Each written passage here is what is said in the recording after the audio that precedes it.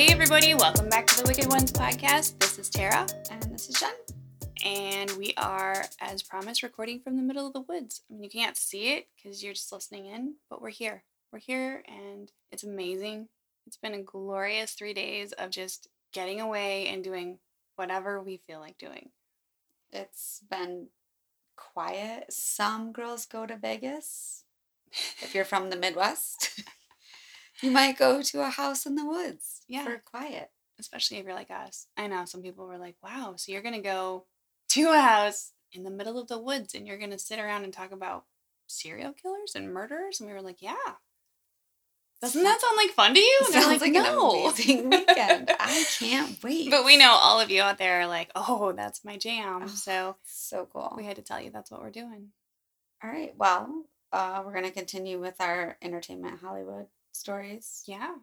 And if anything sneaks up behind me in this window of darkness, just let me meow, know. Meow. Yes. We have the cat pack.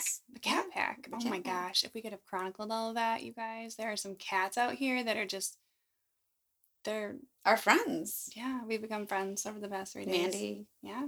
No, Mindy. Mindy. Margot. Meow meow. Meow meow. Meow meow's got a bigger sister, but we don't know her name yet. Maybe we'll get a picture for you. We haven't taken pictures, but if we do, you'll see. They're cute. Oh. But I am going to tell you about the murder of Connie Navarro.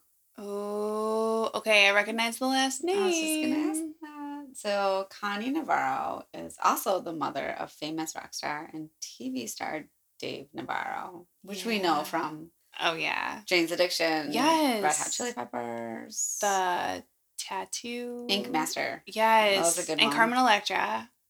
Till Death Do Us Part. Steve and I watched that. It was so good. I remember when they got married. He was. I always thought he was so hot. He is hot. You can say it. It's okay. He's hot. Because he's like the bad boy. Yeah. Oh yeah.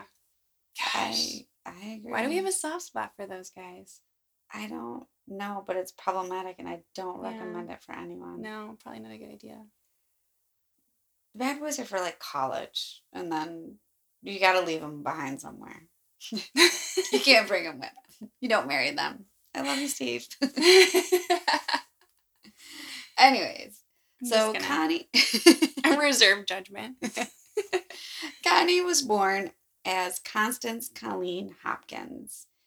She was murdered on March 3rd, 1983 by her deranged and controlling ex-boyfriend, John Dean Riccardi.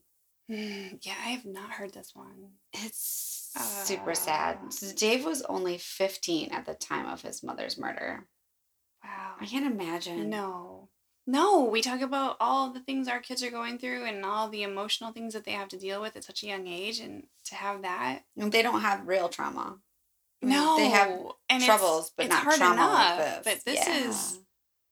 Yeah. At the end, I'll talk a little bit about kind of Dave and his journey with all this. It's pretty intense. But first things first. Yeah. So James Navarro, a.k.a. Mike.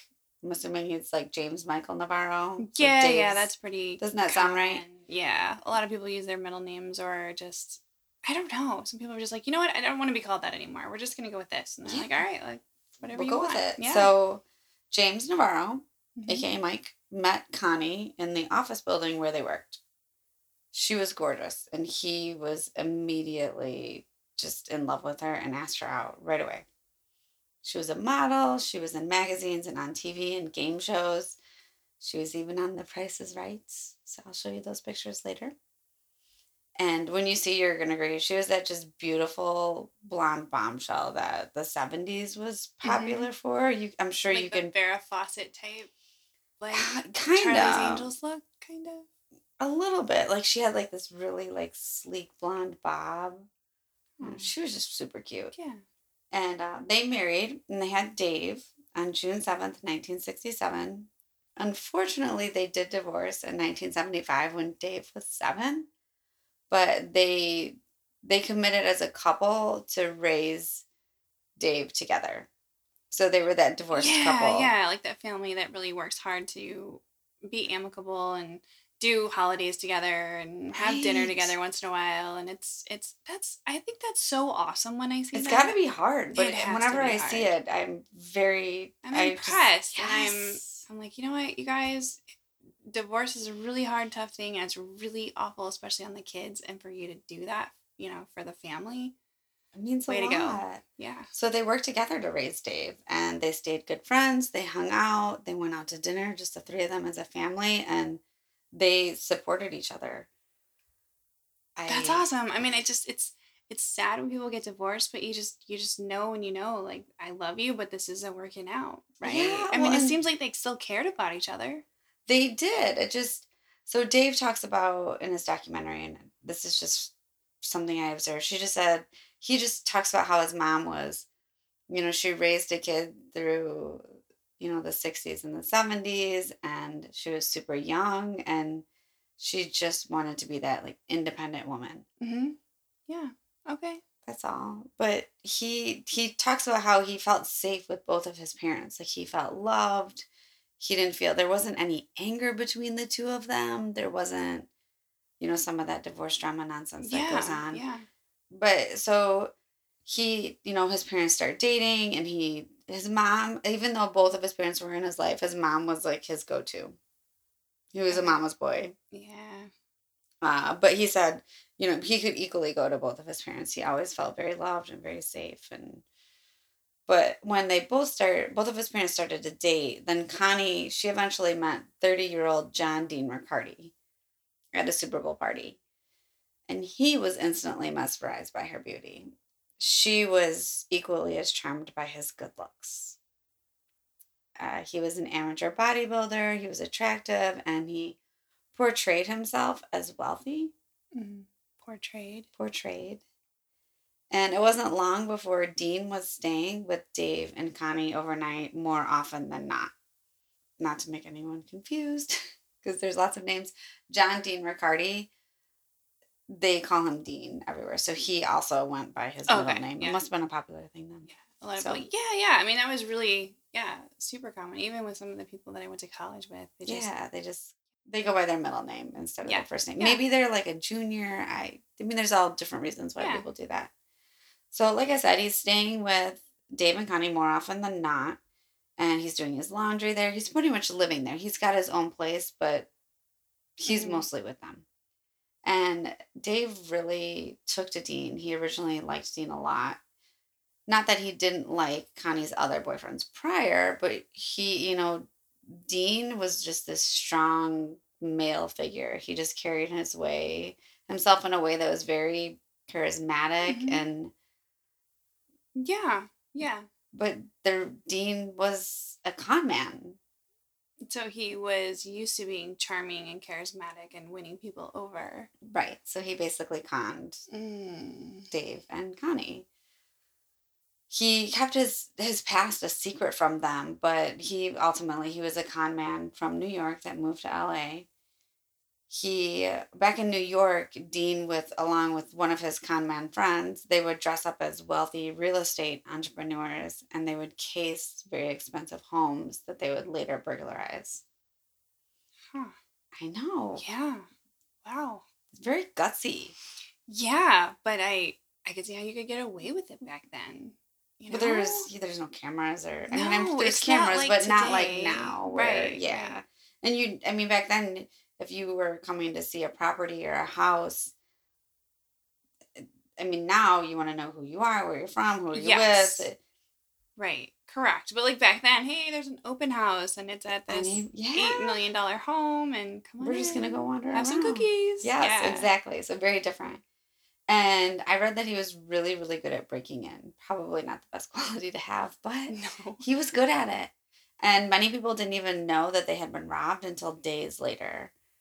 Because he was also very careful about what he took. So he would take expensive jewelry, clocks, like the real fancy stuff that rich Hmm. people have. But like things that might have been like tucked away and not really in eyesight. So people Yeah, just like didn't really notice that the it wasn't crystal clock, there. like on the corner of Yeah. the desk, That's stuff. somehow worth like 25 grand, and Yes, yes. So he yeah, knew exactly what to what to what to take. shop for. Yeah.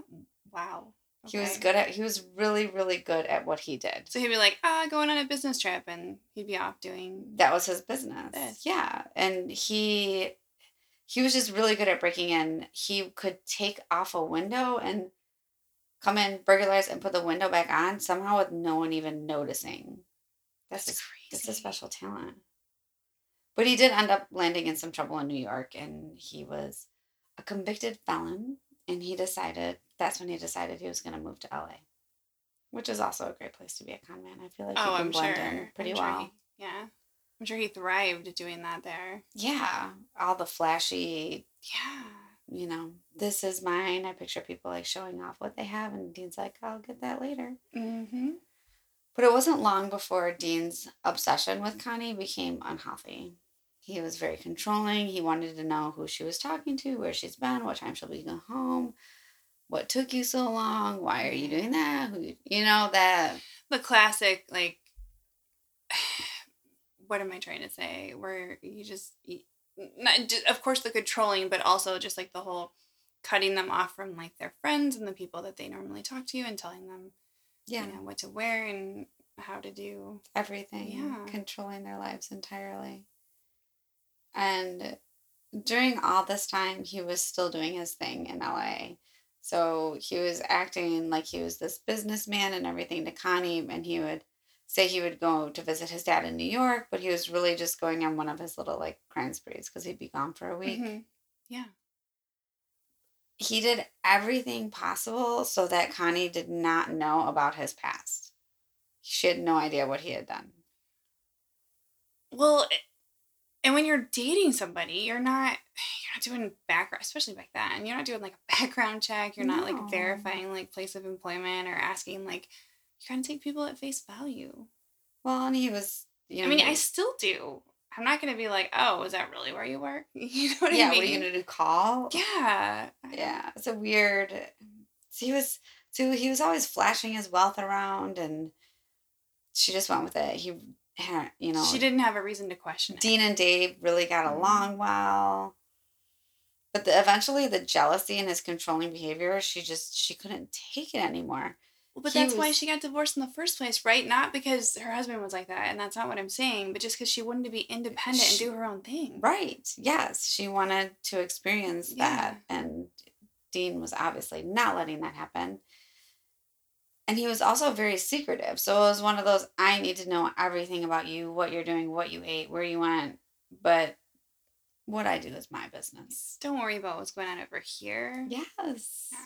You know that type. I do, unfortunately. They stayed together for about 2 years, although she does try to break it off multiple times. Friends said that Dean was a master manipulator, and he would use all kinds of excuses to keep Connie coming back or keep her there. Mm-hmm. He would say, oh, it's Christmas. I can't be alone on Christmas. We need to be together. He would make threats to kill himself, and, he's lonely, and she would give in. But I could see it because I did see it. I saw it. I know exactly the type you're talking about. Yeah, he was good at what he did. Yeah. She officially ends the relationship in January of 1983, and this is when he goes next level stalker. So we have to remember that Dean does not have a day job. He doesn't work.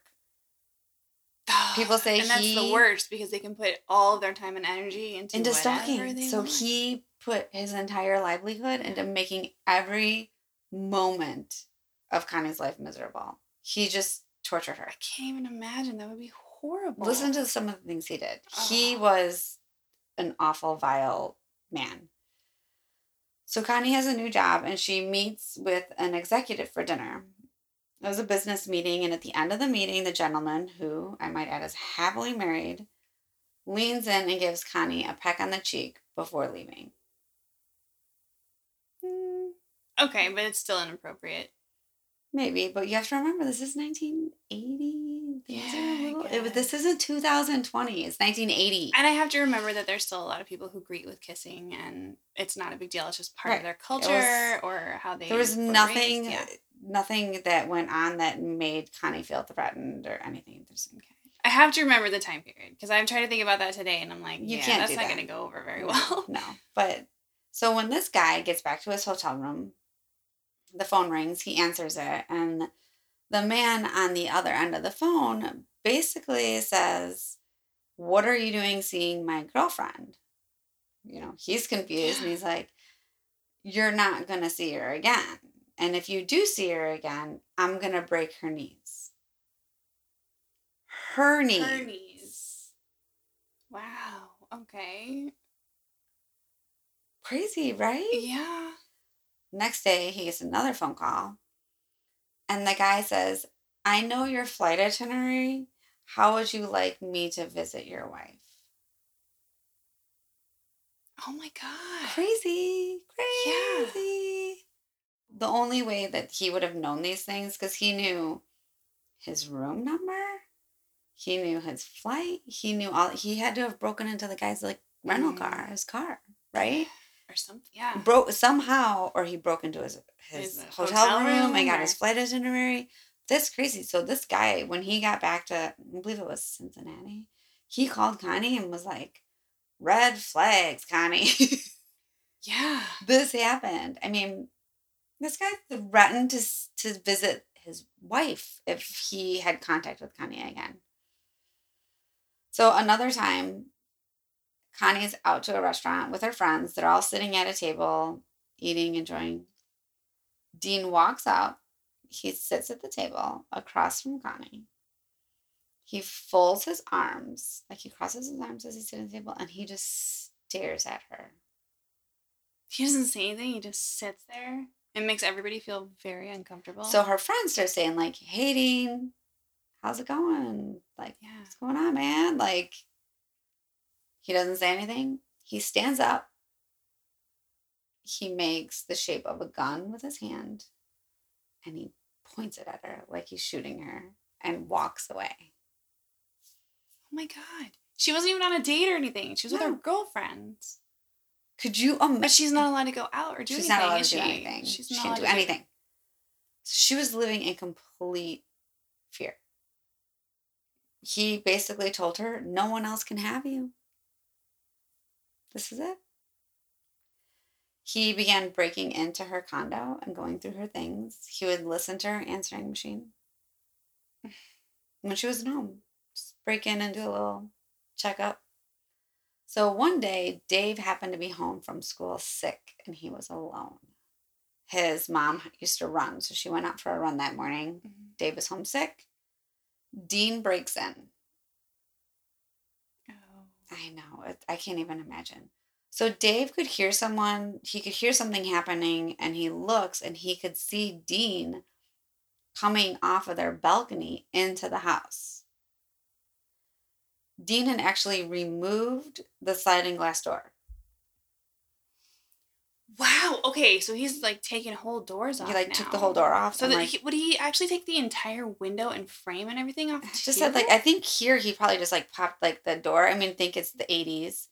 Those metal doors in like condos Yeah. where you could just like That's not what I was picturing. So yeah, you're right. just he sees Dean doing this and like coming in. He was scared to death. He had no idea what to do. So he hears Dean going through the things. He's hearing Dean play the answering machine, rustling through The things. usual. Oh my God. Could you imagine? So Dave just pretends to act confused and he calls out, "Mom? Dean? Mom?" And so even though Dave, damn well, he knows it's Dean. Yeah. He knows what's going on. But he pretends to act confused. So then Dean is like, "Oh, Dave, it's me. No, don't worry about it." Yeah. Okay. Like, He just was. and then Dave comes back and he's like, "Oh, thank God, it's you. I thought someone was trying to break in. I heard something crazy." Yeah. They're both playing this game. They both know they're bullshitting. Yeah. So Dean's like, "Oh, don't worry. There's nothing going on. It's just me. No one's trying to break in. Yeah, I'll take a look around. No I big didn't deal." say break in, Dean. What are you talking about? He goes and he like puts the sliding glass door back on. Mm-hmm. And then he calls Dave into his mom's bedroom because that's where he came in. Yeah. was through her balcony. That's where the sliding glass door was. Calls Dave in, tells him to sit down on the bed, and he pulls a gun out from underneath the bed. And he proceeds to tell Dave how much he misses his mom and he wants her back. And if that doesn't happen, he doesn't know what's going to happen. He may kill himself or do something bad. Dave freaks out and he tries to run. This guy's got a gun telling him these things. Could you imagine? No. Dean catches him, shoves him into the bathroom. He pulls out handcuffs and proceeds to handcuff Dave to the toilet. So Dave's crying. Dean leaves him there and tells him, "Shut up. Don't make a sound." Dean leaves. Dave's handcuffed to the toilet. He can hear his mom come home. And he's handcuffed to the toilet. He's thinking, oh my God, he's going to kill my mom and then he's going to kill me. Yeah. But he's scared to make a noise. He hears this confrontation downstairs. Dean confronts her. He could hear like smacking and he could hear yelling. He can hear her asking like, where's Dave? What's going on? Yeah. Blah, blah, blah. Dean yells upstairs to Dave, say something so your mom knows you're okay. So, Dave's literally handcuffed to the toilet and he's like, I'm okay, Mom. I'm okay. I can't even believe that. Then confrontation happens. He comes upstairs. He uncuffs Dave, tells his mom tells him not to say anything to his mom and don't tell anyone else or us. And he leaves. Oh, okay. Trauma. I thought it was over right then. Oh my God. No, that goes on. That's even worse. So this is the kind of thing we were talking about, and we're not going to get into all the stuff that we were talking about, of course, but you can't stop him. So I also read that she had a restraining order. But there's nothing you can do with that piece of paper. I couldn't verify that, but it didn't do anything. And he restraining orders aren't going to do anything. And it's like when they confront her, she's like, "How did you get in?" And he tells her, "No lock will keep me out." And I believe it. No, you can't stop someone. Someone who is determined to do something, they're going to do it unless they're stopped. In the documentary, Dave says, he murdered my mom because he couldn't accept no. She didn't want, he couldn't accept it, right? It was when he explained it and the way he said it, it was just really, really powerful. It was basically, he just couldn't handle her no. Mm-hmm. Well, in today's world, there's a lot of people who can't handle all sorts of shit. And they just resort to violence because they can't cope. And I think that's another podcast. But for real, there needs to be... There's no boundaries in a lot of relationships. No, but there needs to be something better for women who need help. There has to be something better than, well, here's a piece of paper. Good luck to you. Oh my gosh, we could go on for hours. Yes, I have so much to say about that. It's not okay. No, it's not okay. It's terrifying. You and I both know there's several people out there that we know that we're just. No, you've heard my There's stories. There's going to be a phone call one day. I was in a terrible relationship where I came home and he was hiding in my closet at 3:00 in the morning. I mean, I had a restraining order at that time and I thought I was going to die. This is what movies are made of. Yes. But you couldn't. Yeah, no, I get it. It's really scary. She was living in fear. She was scared to turn every corner. She was considering... Unfortunately, that's when women need to go out and get trained. Yeah. They need to get self-defense classes. They need to learn how to shoot. And they need to keep that gun for protection. Yeah. It was different then, though. Yeah, but right now, you heard me, women. That's what you need to do. I agree. And if he takes a step, you don't hesitate. If he broke into your house. Hell no. You know what? Break that lock. I dare you. Break into my house. I agree. So, Connie, all this is going on. Mike, her ex-husband, knows this guy is giving her a hard time. It's not good. She's considering to move for like a new start to get away from him because she's terrified. And on the night of the murder, Dean meets a friend for dinner. And later, this friend says that during the dinner, he did nothing but speak about Connie. That was it. You know, those like weird, like, or when a friend's gone through a bad breakup and you meet up for them and they do nothing but talk about how, you know what I mean, whether it be good or bad. Yeah, yeah. So that's why the entire time, all he talked about was Connie. Then he calls Connie, and then he gets super upset when she doesn't answer the phone. And he's like, bitch didn't answer the phone. Like, he was super hot, like, called her names. And he cut dinner short, like, he was done. We all know where he ended up. He ended up in Connie's condo that night. So on March 3rd, 1993, Connie returns to her condo with her best friend, Sue Jory, and Dave actually called her aunt. That's how close they were. It was his Aunt Sue. Oh, So okay. they wasn't really his aunt, Yeah. but that's how close they were.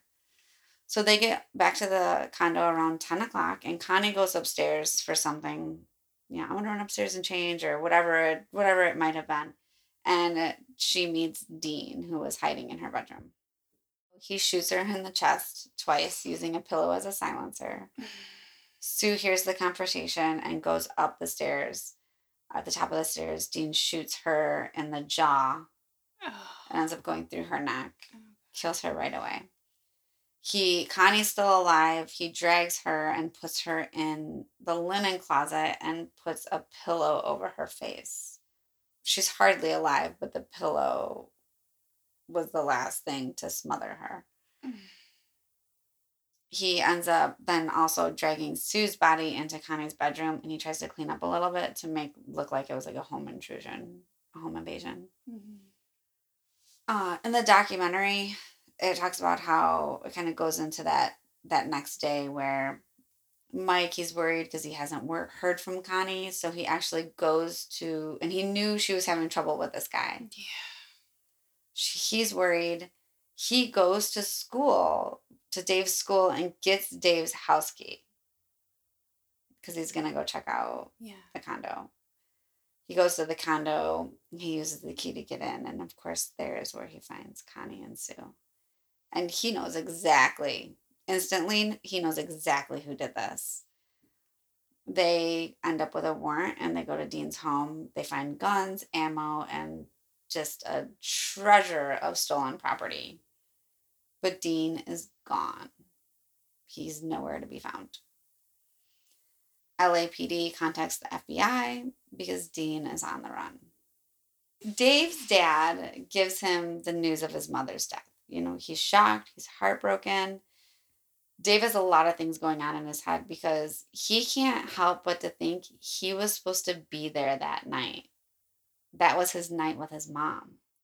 But his mom and dad had switched. So on a normal week, Dave would have been home. Dave would have been shot too. So he's got survivor's guilt. Yeah. So he's got this guilt and this grief and this fear because his mother's murderer is still out there. And Dean knows where his dad lives. Oh my God. So is he coming after Dave? Is he coming after his dad? Like, what's going on? That night, Dave smokes a joint. And for the first time, he discovers its ability to numb. And he says it was at that moment he became an addict. Wow.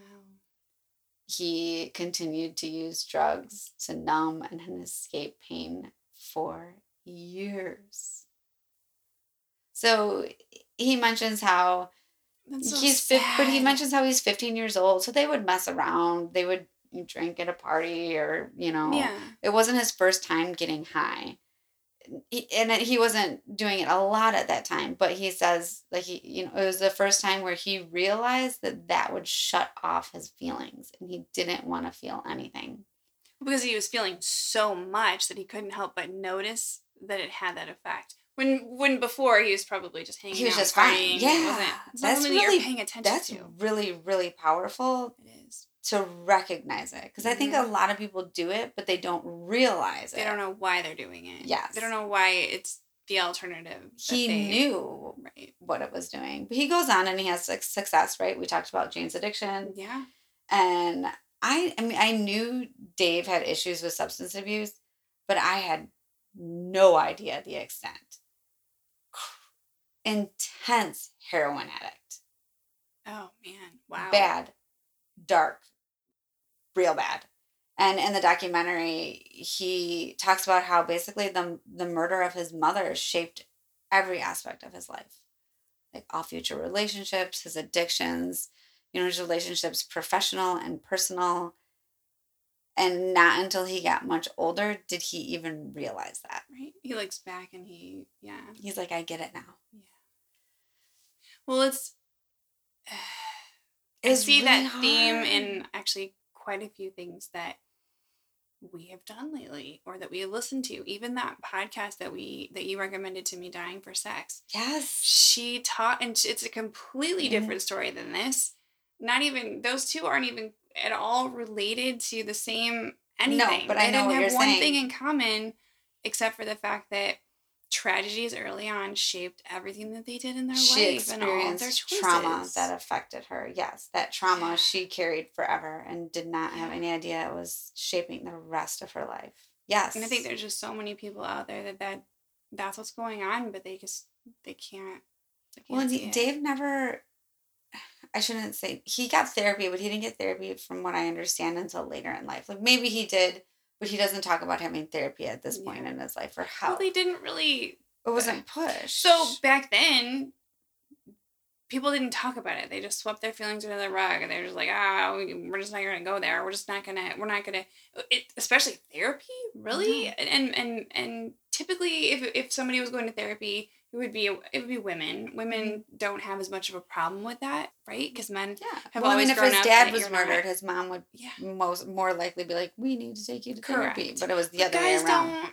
They don't seek that help, and now you can't find a therapist. Oh yeah, we're in an epidemic of mass proportions. I'm like I said, I'm happy and sad about it. I'm happy to hear that people are getting help, but I'm sad that so many people feel they need it. It's a very twisted cycle. Yeah. And maybe things could have been different if Dave had gotten help at an early age, but his family, his cousins, they all talk about how Dave didn't want to talk about it, so we didn't talk about it. We did what Dave wanted to do. And then he even said how, at a very young age, he got caught driving around with beer in the car and he was high and they get pulled over and he's like, my mom was Connie Navarro. And they're like, oh, buddy, so we're sorry, we're going to let you go. Yes. So he was like, I'm feeling bad today. I'm not going to school. So my mom just died. And everyone's like, it's all right. Nobody knew what to do with that. So they excused all of his behavior, but it was a downward spiral. But they didn't, no one wanted to say, no, Dave, you need to get your ass to school. It was uncomfortable. Because nobody wants to talk about the uncomfortable things. Or they were letting Dave decide how he was going to cope with his trauma, and it wasn't in a healthy way. I could see that. Yeah, totally. I don't know. But it would take 8 years and a feature on America's Most Wanted. I thought you would appreciate that. Before Dean would be caught.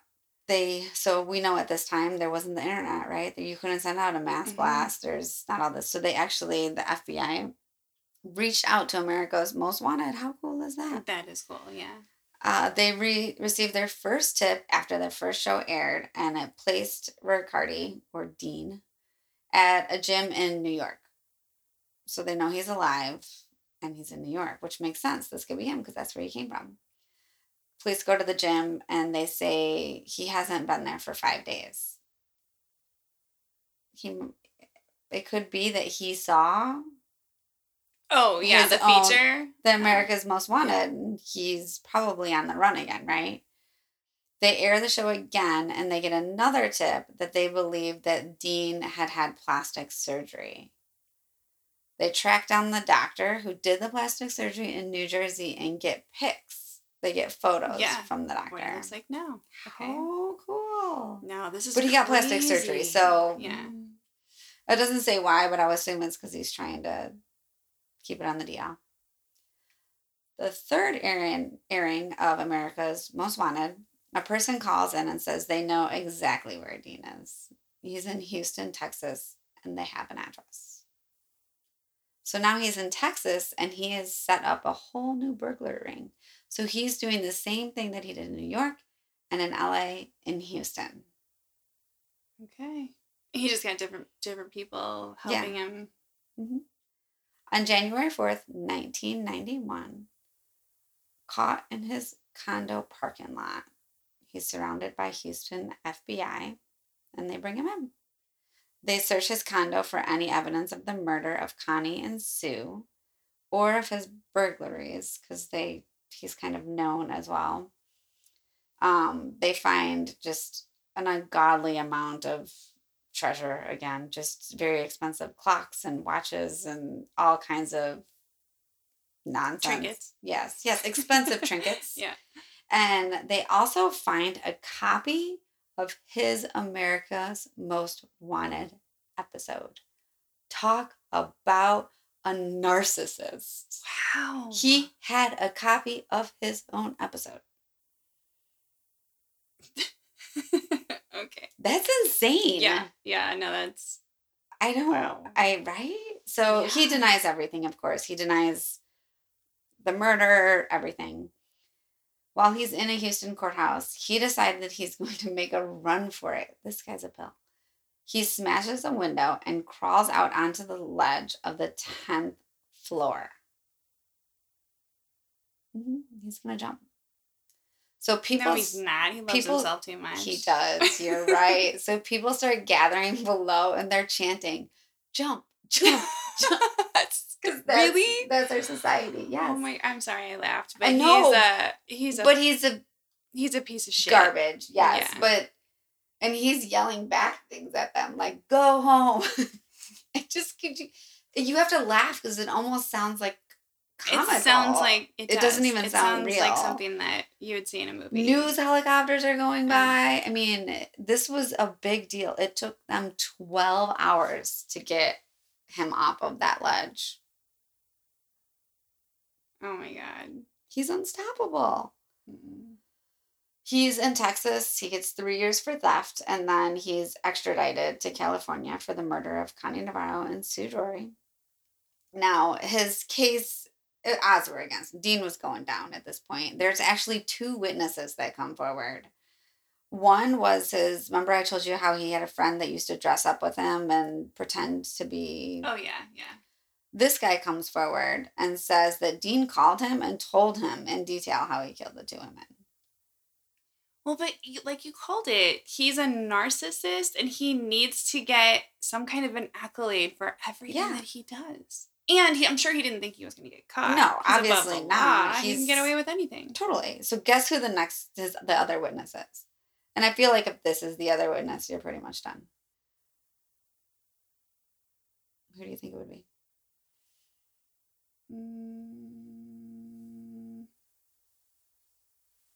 The guy that interviewed her? His stepmom. Oh, his stepmom. His stepmom came forward and said that he had called his father and told him that he had killed those 2 women. But he was on the lam, like no one had seen him. Okay. So everyone knew, yeah, because at first I was like, well, if they knew that, why didn't they say anything? And then I was like, duh, everybody knew he did it. They just couldn't find him. Yeah. So they had 2 witnesses that said, Dean told me he did it. Mm-hmm. Obviously. Stepmom. Okay. Well, we had never talked about her in the story, so I had no idea. But I'm like, I don't know, the guy that... I just feel like when you have a family member like that, like your mom or your stepmom coming forward and saying something, you're done. Yeah. When you have someone at that magnitude not turning on you, but doing the right thing. Yeah. I feel like you're pretty done. Good for her. So Dave took the stand as a witness as well during this trial. I think he was like 26. I can't. No, but he had to do something, I'm sure. No, it was, and I saw a video of him and his dad in the courtroom, and his dad was crying, and Dave was like comforting his dad, and I think that just shows just how, even though they weren't married and they cared about each Yeah, other. it They loved just each other. They wanted how the best for each the other. amount of lives that this Yeah. affected still this many years later. Yeah. And he got on the stand and he took his story and he basically told the jury, this happened, and after this happened, this happened, and this happened, and I've been in and out of rehab and I can't cope with the pain. And he was very honest and candid, and it was very powerful, and I commend him because I don't know if I could have done that. I think you would have, because I think you would probably feel that was the only thing that you had in your power to do was to stand up and help put this guy behind bars and get him everything he deserved. Because he wasn't there that day. No, you know what I mean? He needed something to so to make it right, to do his part. I know what you're saying. So in 1994, Dean was convicted and sentenced to death for the murder of Connie Navarro and Sue Drury. But in 2014, Dean was resentenced to life in prison without parole. They found a loophole. They always find a loophole. They always do. They claim that he was denied a fair trial because the trial judge had excused a prospective juror during the jury selection. So I'm sure it was one of those things where he excused him and, wasn't given permission, or, they're very specific, like how you have so many, you can excuse so many people and you can excuse so many people. You know how that process, I mean, I don't know how that process is, but I know it's very intricate. And if you don't follow all the rules. Well, like I said, I mean, one person forgets the initial one line of something and that person walks. That person, you have to be, you can't make mistakes. No, you can't. Unfortunately. So that's just, you know what I mean? Yeah, no, I do know what you mean. It's very rigid. There's like no room human for error happens, but it just can't. Sorry. It can't. No, it's like that in healthcare too. I get it. 100%. Yeah. There's no room for error. You make an error, somebody dies. Yeah, you can't do that.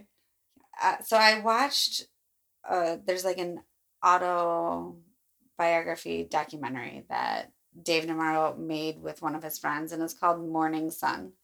And it's not morning sun like sunshine, but morning sun. Is this the dark? This is the dark, yes. Oh. I know. You didn't tell me what we were going to be talking about, but you told me that you watched a really dark documentary that was interesting, but just was like, the opening was very, Dave's very eccentric, and so he basically, the documentary is his life and how the murder of his mother shaped his life. So it talks a lot about his addiction, his trouble with relationships, and his coping. And he actually visits Dean in prison during this documentary. Yes. How does that go? Well, he's in San Quentin, so you can't have any video. He comes out and he's just really shaken, and it makes me so sad to talk about. He's so upset, and he's disappointed that he didn't reach over the table and attack him. Well, I'm sure that he didn't have that. Guys like Dean, he took that moment, that opportunity to get to him.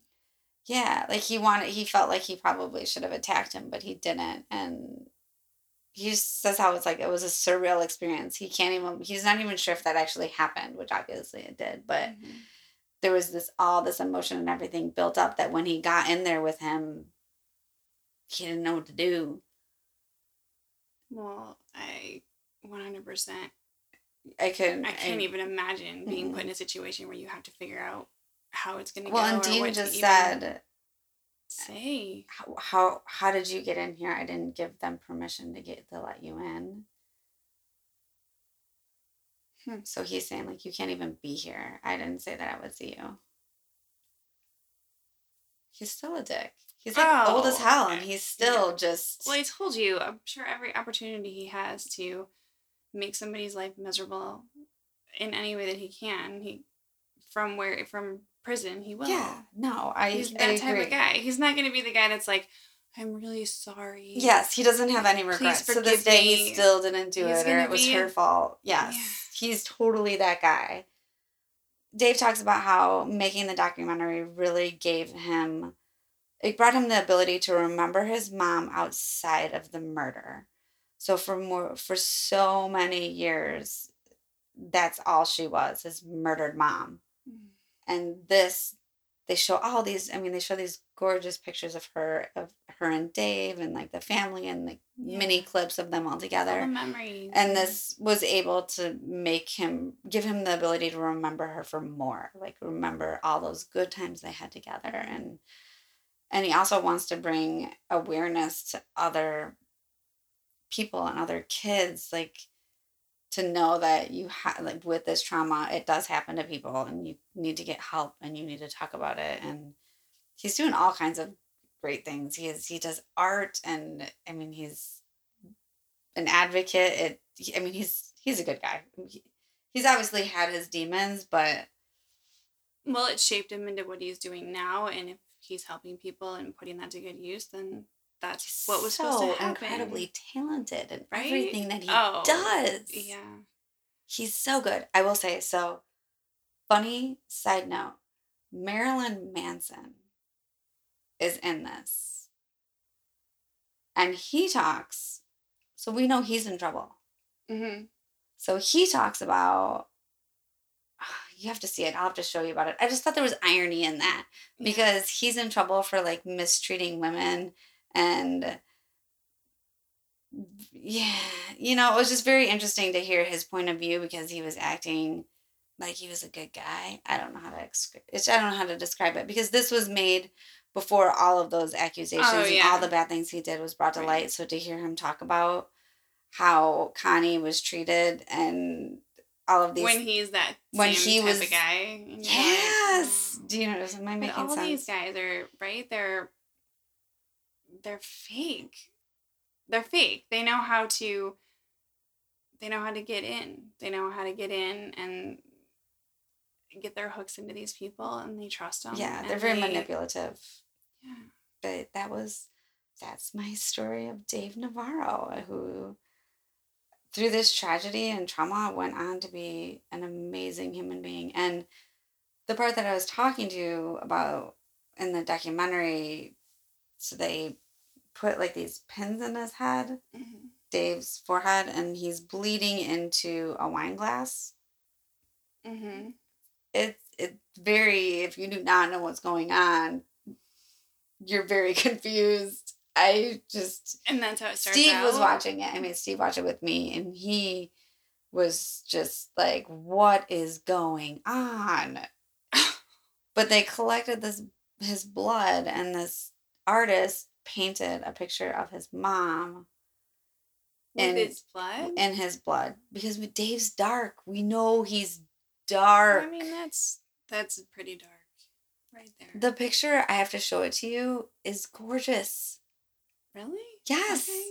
It's so weird. And it sounds like really messed up. I know. But I do appreciate him. He did laugh and smile a lot in the documentary. And he was talking about how like comedy and humor is how he survives any type of tragedy, any type of horror, sadness. He's going to be the guy that makes the asshole side comment that everyone thinks is insulting, but that's the only way he can cope in that moment is just, and I 100% say something inappropriate. That. Right. So I did appreciate that about him. I fell in love with him. we both know that's kind of what we do too. Yeah. I mean, we don't always say those things on here because, well, I try to have more of a filter. Yeah, especially today. I feel like I can't make those side comments that I normally make here and there, but also just you have to find something in every situation so that you're not going that dark. You can't let yourself go to that place. Yeah, you have to you have to laugh about it even if it's not funny because you don't, you'll just be sad all the time. I don't know if that even makes sense, but no, but it does. I mean, you have to find a way to cope with it. I saw that a lot with my dad. I mean, he saw some really dark, crazy, awful things, and he is the most sarcastic. That's why I love him. hilarious, you I'm like, know. oh, did you hear what he just said? I mean, he would always make me laugh whenever I was upset or sad. But that's just how he did things. And Oh, yeah. that's how I do things. And I'm okay with that. I do that now, and unfortunately, my oldest has picked that up, and it's not. She needs to grow into it a little bit more because she's scaring people with the things that come out of her mouth. But I appreciate she that. she has picked that up as well. So when she's uncomfortable or She just gets sarcastic she says, and makes those sideways comments that kind of bring her a chuckle. Yeah. Not always everyone They else. either go over really well and it's hilarious, or you're just like, whoa. But all right. Well, I hope you enjoyed that. I did. I did not know that story. That's heartbreaking. And I'm so glad that they finally caught him. I'm sorry I couldn't say anything. I was like on the edge of my seat waiting for you to say more. And you just looked at me and I'm like, give me more. I know. Well, and I just really appreciated the America's Most Wanted tie in there because I remember how big that was and watching it, and I mean the reason why the shows even came about, and that's very cool. I thought it was cool. It's very cool. I remember watching that too. I always thought I would see somebody that I knew on there. I was like waiting to see like my neighbor or some guy down the street or one of our teachers. Somebody was, yes, exactly. It was always like you're convinced it was the guy next door. Yeah. I agree. Sometimes it was. He might have called in your neighbor. I'm like, holy shit. Right? Yeah. Oh, they got crazy tips. They did. I know. I really enjoyed that one. I appreciated it. We may have to watch that documentary tonight because it's really brought back some memories of, the music and the good old days. Yeah, I totally agree. When I remember hearing about it a long time ago, and obviously not a good tragedy, but I just remember and thinking, like, having this light bulb moment, like, it makes sense now. Before I even read that he admitted that this trauma is what caused it, I just remember thinking, no shit, he's acting this way. Yeah. Wow. No, I had no idea. But it's very eye-opening. So, well, I think it's time for a snack. It's definitely time for a snack. Till next time, from the woods, we'll talk to you later. Bye-bye. Bye-bye.